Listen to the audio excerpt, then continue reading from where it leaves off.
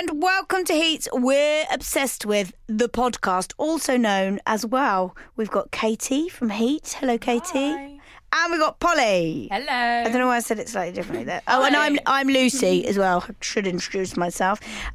If you have not tuned in before, we're out every Friday. We cover everything that is everything when it comes to celebrity gossip and pop cultural updates. And of course, you can get more celeb gossip in the magazine out now. Heat Radio's on 24/7, and you can go to heatworld.com for more breaking news. Now, let's get into the nitty-gritty first of all with the juiciest story on the list. So this is Paddy McGuinness, him off of Take Me Out fame and the Paddy and Keith picture show, and Christine, his wife, and a bit of a love triangle with Nicole Appleton, formerly of All Saints. Still looks like she was in All Saints.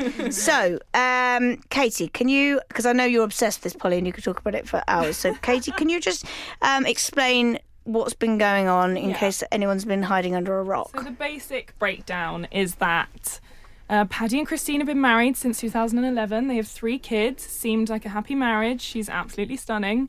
But recently, Paddy's been spotted out with Nicole Appleton. And it did kind of seem like just a friendly night out. They were pictured outside a bar. But as soon as it was in the papers, things seemed to kind of, the proverbial hit the fan. And somebody found out that they'd been liking each other on Instagram for months. There'd been some flirty tweets exchanged, and as soon as that happened, we saw pictures of Christine just sobbing in her car. So it seems like there's a lot more behind it than we initially thought. Yes, and when you say somebody found out that they'd been following each other on Instagram, maybe that somebody was Polly, because you're quite obsessed with this. I have been following this story obsessively this past week, and I have unpopular opinion. I'm Team Nicole because I just think she's great. I know, obviously. Hang on, this is a marriage. She's wrecking a marriage here, Polly. I don't think she's done anything wrong. What she's done, she's liked 124 pictures over the last year. I know. Okay, it's a bit weird. That is a lot weird. It is very weird, but she's also liked pictures of Christine, which goes to show maybe she's just a fan of the couple. She likes them. And also, the photograph of her coming out of the bar with Paddy or whatever, it looks quite friendly. I think, maybe something was going to happen, but I don't think they went through with it for whatever reason. And also, Nicole's, Instagram is just so funny. She's the kind of woman that just, loves Prosecco with the girlies. You just want to be her loves mate. Going to Malia. She loves a margarita. Splitting up couples, married couples. I want to go on a night out with Nicole. That's all I shall say. So the papers, Katie, what do you think the real story is? The papers have been insinuating something that's gone on. Has Paddy said anything? Do you know anything from behind the scenes from the news network that is Heat magazine? Again, as you said, potentially Polly somebody has spotted that they almost immediately unfollowed each other on social media, which is just the worst decision to make because it's just showing, we've got something to hide. Paddy hasn't said anything. He's been spotted out a couple of times looking very sombre. He obviously doesn't want to be smiling as he's walking around. And there also have been pictures of him and his wife meeting. It's all a bit weird. It's like an ITV drama. They met in a park near their house. Why didn't they just meet in the house? Exactly. Yeah, it's a bit staged. He's not been sleeping there, has he? Oh. Arrived in separate cars. He got out. She was in tears again. They were hugging. They are both wearing their wedding rings, but as we know from Kevin and Karen and all sorts, that doesn't really mean anything. Kevin and Karen, you're talking about Strictly here, yes. Because that is gone as well. Yeah, Louise and Jamie, they wore theirs for a bit. Mm-hmm. Lisa and Ant. Mm-hmm. Oh, well, look, they've got kids together and they do seem like a lovely couple, I think. So I hope this is not the end for Paddy and Christine. I know, Polly, you just want him to go with Nicole. Or you can go with Nicole because you seem to like her quite a lot. I think Nicole is for me. Also, it's worth noting that Nicole was pictured with a suitcase outside her house amidst all this. So where's she gone? Has she popped off to wear Napa? I'm not sure. Well, she's running away. She's running away for a reason. I mean, sorry, something fishy going on. Anyway, now another very juicy story that we have on the agenda today is the ongoing feud, the erupting feud between Sarah Jessica Parker and Kim Cattrall. Now, so this involves, it's a bit weird how it started because obviously everyone knows that Sarah Jessica Parker and Kim Cattrall have had a feud, or Kim Cattrall and the rest of the Sex and the City cast, really. But no one had been that overt about it, had they? No one had come out and kind of admitted it. I mean, they'd alluded to it. And then Kim Cattrall's brother tragically died.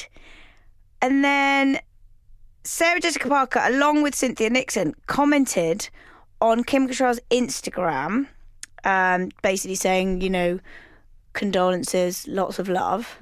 And then, Katie, what happened? Oh, she bit back, basically. So Kim posted a whole new Instagram writing, "I don't need your love or support at this tragic time, at Sarah Jessica Parker," even though that doesn't work. It doesn't tag you when you post it as an Instagram. That's what I love. It's so savage that she didn't care.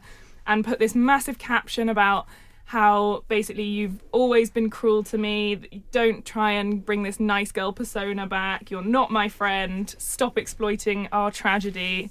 So it's gone wild. I mean, I love it. What do you love about it? I think, call it out. I hate how it's all hidden, and I've never watched Sex and the City. So What? Hang on. This is the tragedy here. I know. I'm a complete outsider in this, but I think if there is a feud, why keep it all bubbling under the surface? Especially as they're not even working together anymore. Just call it out. So I think, don't try and come with this nice girl persona over my Instagram. If you really felt sorry for her, if you really wanted to express that, you would have called her, you would have texted her. Okay, but I have another theory. Before I'm going on to you, Polly, sorry.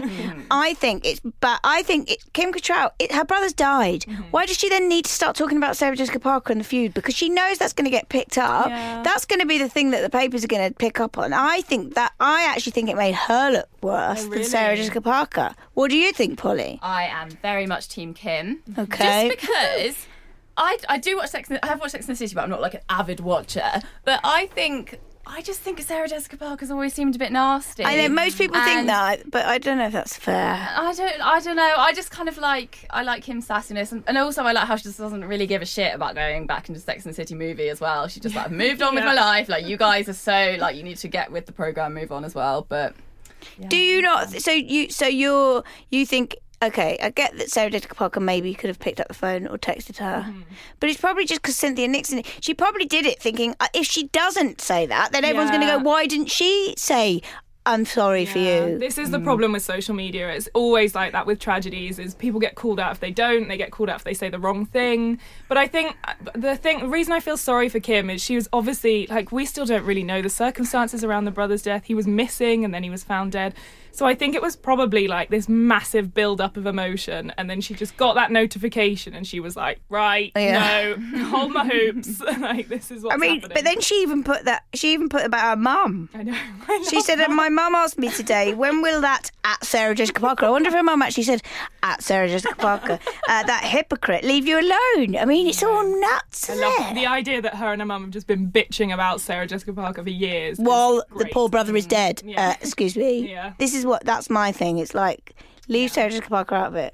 Just concentrate on your grief. I love that this is 30 years of pent-up anger just exploding out of her just on a Saturday, with no warning, and everyone was just like, what? It was mad. But out of this, Katie, if nothing else, can you please start watching Sex and the City? I know, I'm jealous that you have got the whole of Sex and the City to watch and enjoy. It's a lot, though, isn't it? It is a lot. I mean, commitment. Just a couple of nights for now, but I think you should get into it, and it doesn't really matter what order. The very beginning ones are a bit rubbish because it kind of it's always the way. Yeah. But please promise me you'll do that. I promise. For Kim, for Sarah, for whoever you want to do it for. And Ellen Degeneres had.